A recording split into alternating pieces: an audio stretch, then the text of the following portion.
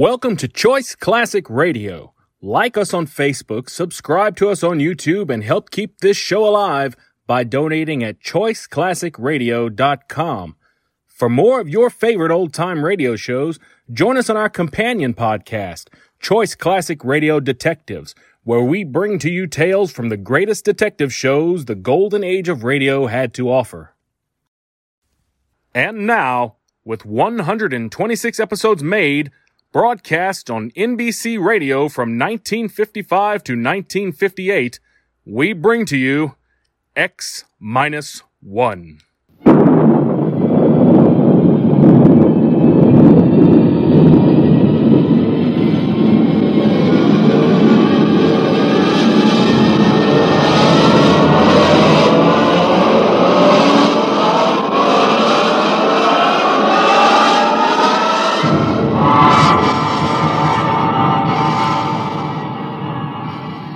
From the far horizons of the unknown come transcribed tales of new dimensions in time and space. These are stories of the future, adventures in which you'll live in a million, could be years, on 1,000 maybe worlds. The National Broadcasting Company, in cooperation with Galaxy Science Fiction Magazine, presents X minus 1.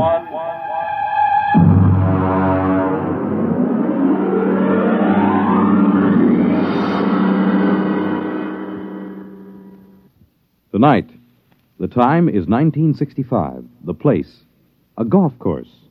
The story, open warfare.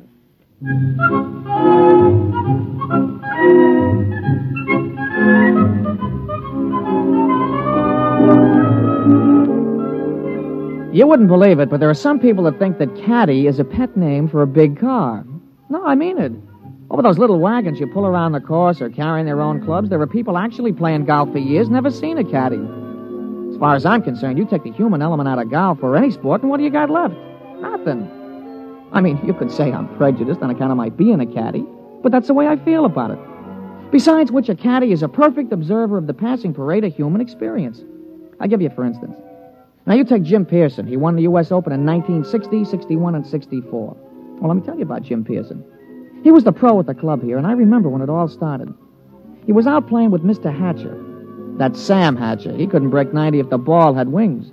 And in the locker room, he looked like a sack of flour that had been set down hard. But he was loaded with money. Anyway, they were waiting for a foursome of dames who shouldn't have been wearing slacks. When Hatcher turned to Jim, and with a real sweet smile, he lowered the boom.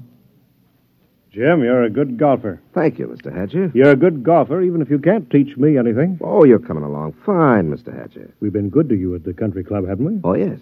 I want you to do something for me. Yes, sir? Stay away from my daughter. Oh, well, Mr. Hatcher. I won't have Alice marrying a man who has nothing but coordination and muscles. What? When I was only your age, I was making $50,000 a year. It takes brains to do that. Brains get more valuable. Muscles deteriorate.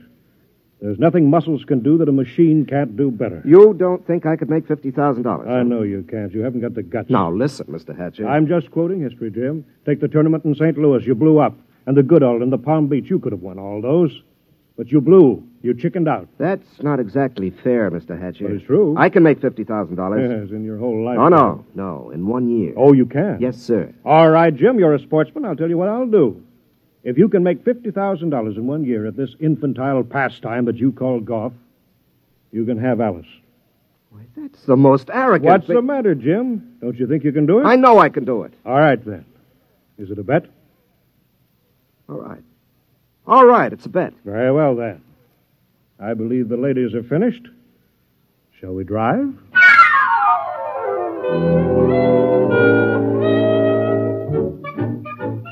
Naturally, old man Hatcher set a trap for him. And I guess it worked pretty good, too. Jim knew I heard the whole thing, so he used to talk it over with me. Hey, you've been doing real good this season, Mr. Pearson. Sure. Been away on the whole circuit. I haven't seen Alice more than 1 day at a time in the last 6 months. You, hear from Miss Hatcher? Oh, yes. Yes, I got a telegram right after I won the first tournament. It said, and I quote, "I won't be bought and sold. Signed, Alice." She found out about that bet, huh? Yeah, I'm sure her father made sure she did. Wouldn't it frost you? It did. It cost me $5,000 in tournament money, and then I just got mad. You know, the cold mad, the kind of mad that puts 20 yards on your drive? Yeah, I know what you mean. Sometimes when I get sore at the caddy master, I go out to the driving range. Bango! Every time you hit it, you got it right between his eyes. Yeah, that's the idea. Every time I slam a ball down the fairway, I feel as if I've just belted Hatcher right behind the ear. You, still figure you got a chance? Oh, I'm going to get that $50,000 this year, all right. I'm going to win the U.S. Open, and that's worth $25,000 in cash plus vaudeville appearances or Ed Sullivan's television show or something. And I'm going to take the money and I'm going to lay it in front of Alice and I'm going to say, I wasn't buying you. I was buying the right to tell you I love you. Ah, gee, that's pretty. All right, never mind. Give me a number 7 iron.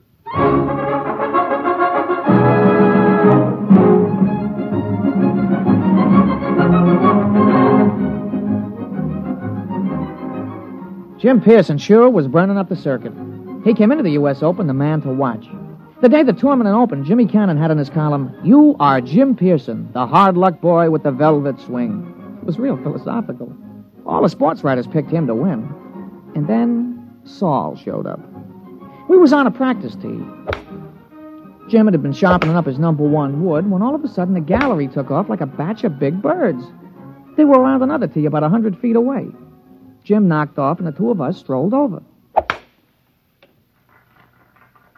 Hey, that's some swing. Who is that, Pete? I never seen him before. His name's Saul. That's some swing. Yeah, he's no amateur. I've never seen him on the pro circuit. Hey, Mr. Pearson, look at the caddy. 280 yards down there. That ain't what I mean. Look, he's got a ball bag in his hands. Now watch. Oh, that's a good catch.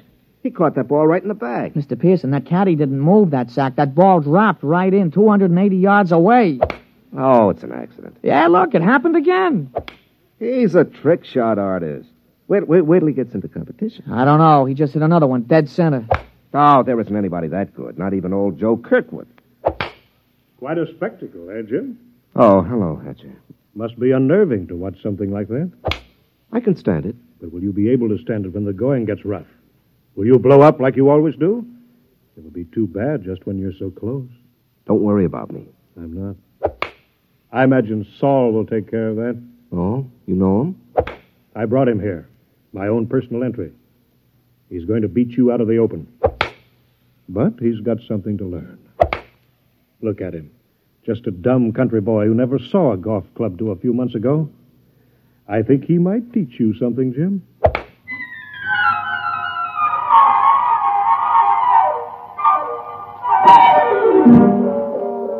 I could tell Jim was going to have a good day the minute he took his driver out of the bag.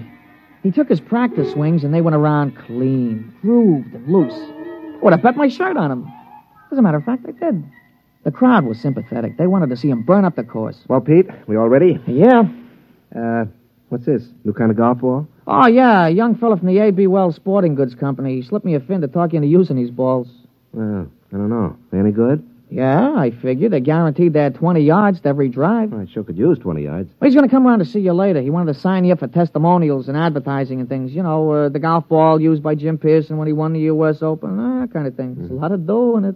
Well, we'll give it a try. Let's tee up.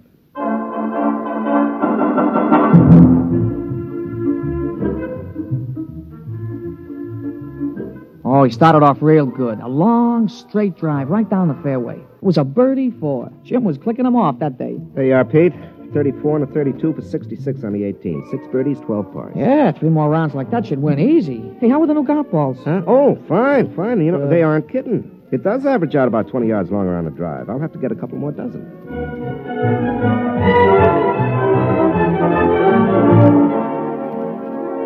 We went around and watched Jim's score being posted on the big board. Most of the field was still out, but he was ahead of the closest competitor by 3 strokes. Who's that? Oh, somebody coming down the 18th. It must be a hot round. Yeah, I'll be posting it in a minute. Oh, Saul. Hmm? Yeah, you see there he is walking through the crowd. Yeah. Well, here comes the secretary with the score.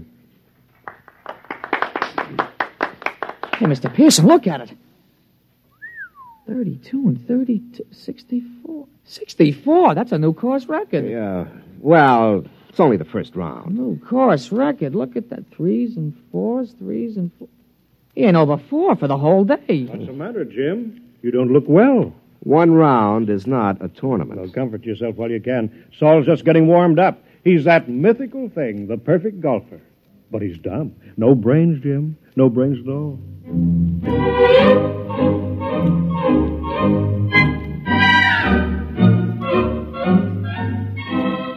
Naturally, in the sports broadcasts and the newspapers, Jim could have been playing on a miniature golf course at Asbury Park, New Jersey. The big news was Saul. They all called him Silent Saul. The odds the boys in the shower room played around with on Pearson took a dive, and you couldn't get even money for Saul. The next morning, Jim's gallery was pretty small. When he stepped up to the ball, there was a smattering of applause like a matinee just before they closed the show. But his drive was as straight as the day before and longer by about 20 yards on the average. Hey, that's a nice putt, Mr. Pearson. Yeah. Who's that? That's Saul, I'm afraid. He's coming around behind you. Well, he's going to have a big fight.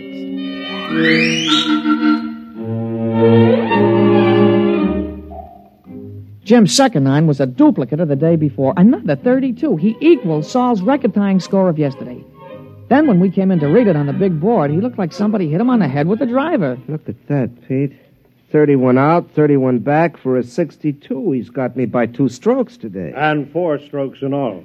What do you got to say, Jim? Oh, nothing, Mr. Hatcher.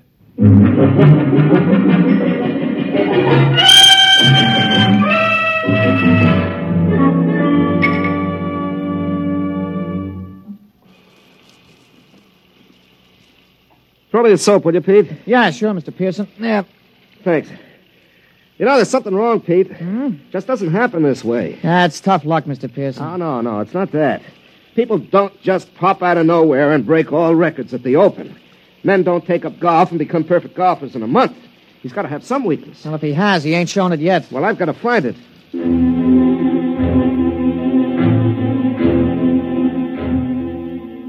Jim was out the next morning, and he came in with a classy 32. On the back nine, he slipped a stroke to 33. He was still 4 down. He shook off a couple of reporters who were trying to egg him into a feud with this Saul, and the two of us just hung around in the crowd watching Silent Saul. His first drive went a clean 300 yards down the fairway, straight as a ruler. Pete, there's something about his swing. There's something about it. I've seen it before. Oh, you never saw that Silent Saul before, Mr. Pearson. Still, there's something about his swing.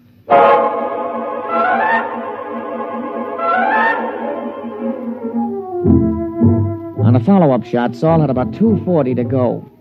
He took a club from his bag and took a few wiggling gestures, set his driver behind the ball, and swung. Pete? Did you see that swing? Those wiggles? Yeah, well, a lot of guys do that. Yeah, but it's unnecessary. I mean, you don't have to make those wiggles before you address the ball. Yeah, sure, and you don't have to spit 3 times every time you got a tough putt, but you do. But there's still something strange about him. Everything about him is perfection, except those wiggles. And he doesn't talk. Look at him putting. Just look at him. Mm-hmm. That could be Todd Winters, couldn't it? Yeah, he does look something like Winters. Yeah, when he putts. But that iron shot, who wiggles like that? Who does those wiggles? George Potter. Yeah, I guess he does. Yeah, and the approach shot, Pete. That's Gordon Brown. Nobody else bends the knee that way. He really gave it a lot of study, huh? And the drive. That grooved swing on the drive. Pete, come on. I've watched enough.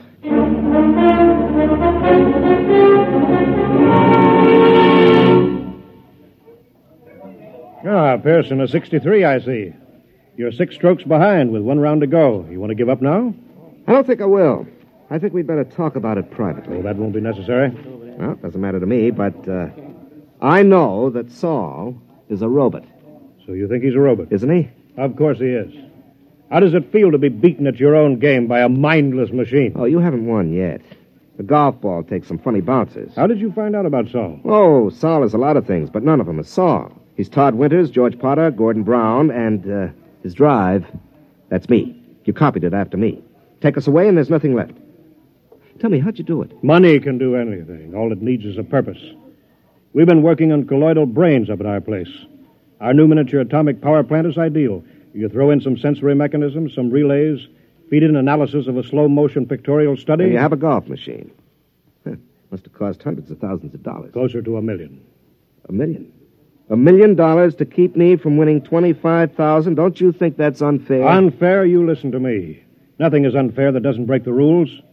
And the only rule worth remembering is this, that the best man always wins. You mean the best machine? A machine is only an extension of a man, like your golf club.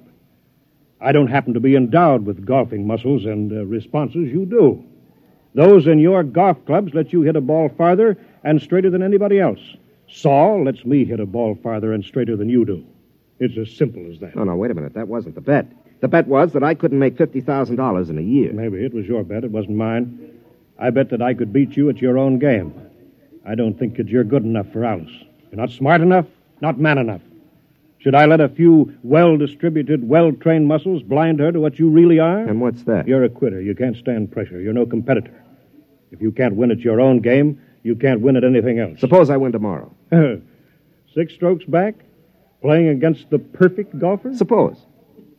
Then I'd have to admit I was wrong. You have my word on that. And you could also have Alice, if she wants you.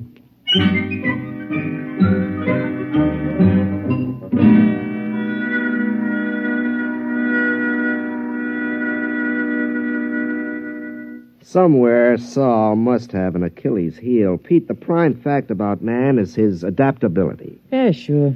Yeah. They've got to build in at least one constant, if not more. How about judgment? I don't think so. They could tell whether he'd have wind or rain or sun or slow greens or something. They got to take care of that. Yeah, I suppose so. Hey, maybe you could jimmy him. Hmm? Drop sugar in his gas tank or something, smash him up. Oh, no. That isn't fair. Saul is fair. Well, Mr. Hatcher, he's playing fair according to his lights. He could have had me crippled or poisoned or something, but he didn't. Well, I'll just have to beat him on our own ground on the golf course. Oh, I don't know, Mr. Pearson. You'll have to shoot in the 50s. Well, the golf ball takes some funny bounces. Yeah, it sure does. Wait a minute, there is a constant. Hmm? Listen, Pete, you know Saul's caddy? Yeah, I know him. An illiterate type of guy, yeah. Could he use $10 or maybe 20 or 50? He's a caddy, isn't he? All right. Pete, I want you to talk to him. You'll do better than I can.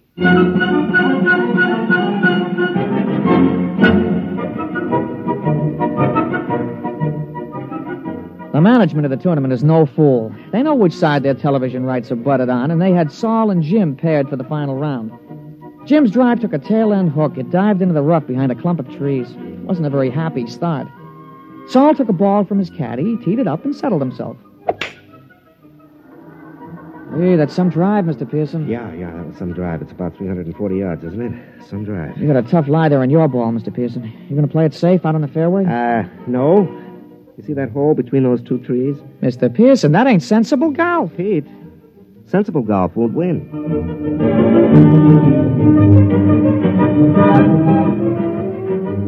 Well, he made it. The ball went through the opening and rolled to a stop just in front of the green. Saul's easy 4-iron shot was dead on the pin all the way. But it hit the back edge of the green and hopped into the rough. Jim took an easy putt for a birdie, and Saul's recovery was long, and 2 putts gave him a par. Well, that's one of the strokes I need. And that's the way it went. Jim's game sparkled, and Saul's game kept finding trouble. For the first 9, Jim came in with a scorching 30, while Saul came in with a 33. Kept on like that. Saul kept overshooting the green. They came into the 18th hole with Saul still 2 strokes up. Now, look, don't you worry, Mr. Pearson. You're going to tie him for sure. Oh, that's no good, Pete. By tomorrow, his game will be on again perfectly. Jim's drive sliced behind a fringe of trees. He had to shoot blind. He made it on the green, about 25 feet from the cup. Okay, Pete. This is it.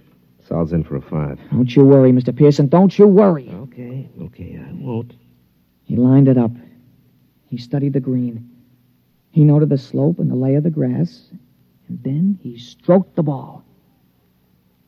We did it, Mr. Pearson. We did it. You're the new U.S. Open champion.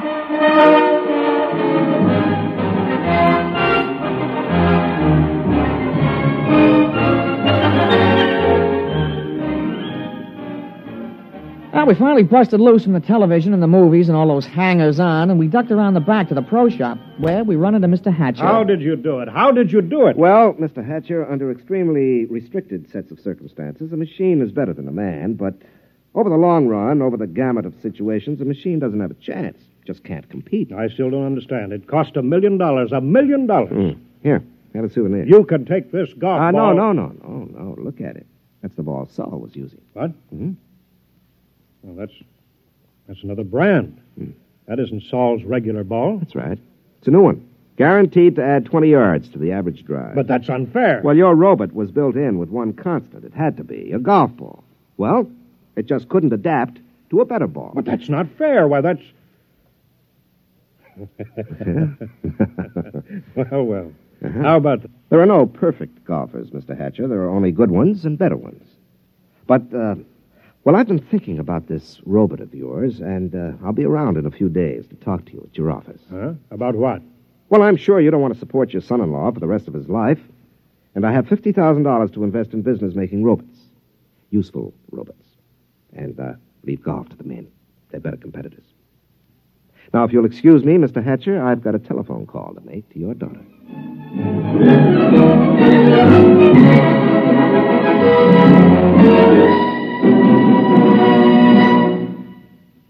You have just heard X-1, presented by the National Broadcasting Company in cooperation with Galaxy Science Fiction Magazine, which this month features The Other Celia, a story which proves that something drastic should happen to all snoopers, but nothing as shocking and frightful as this.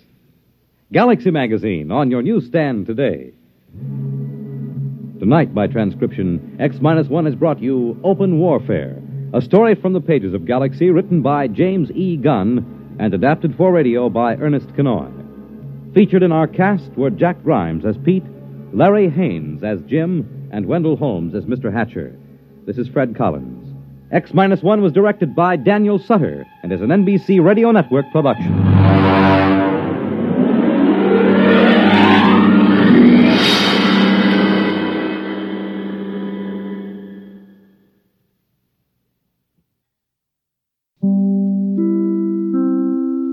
That concludes today's episode. We'd like to thank you and remind you to donate at choiceclassicradio.com. Remember, your donations make episodes like this possible.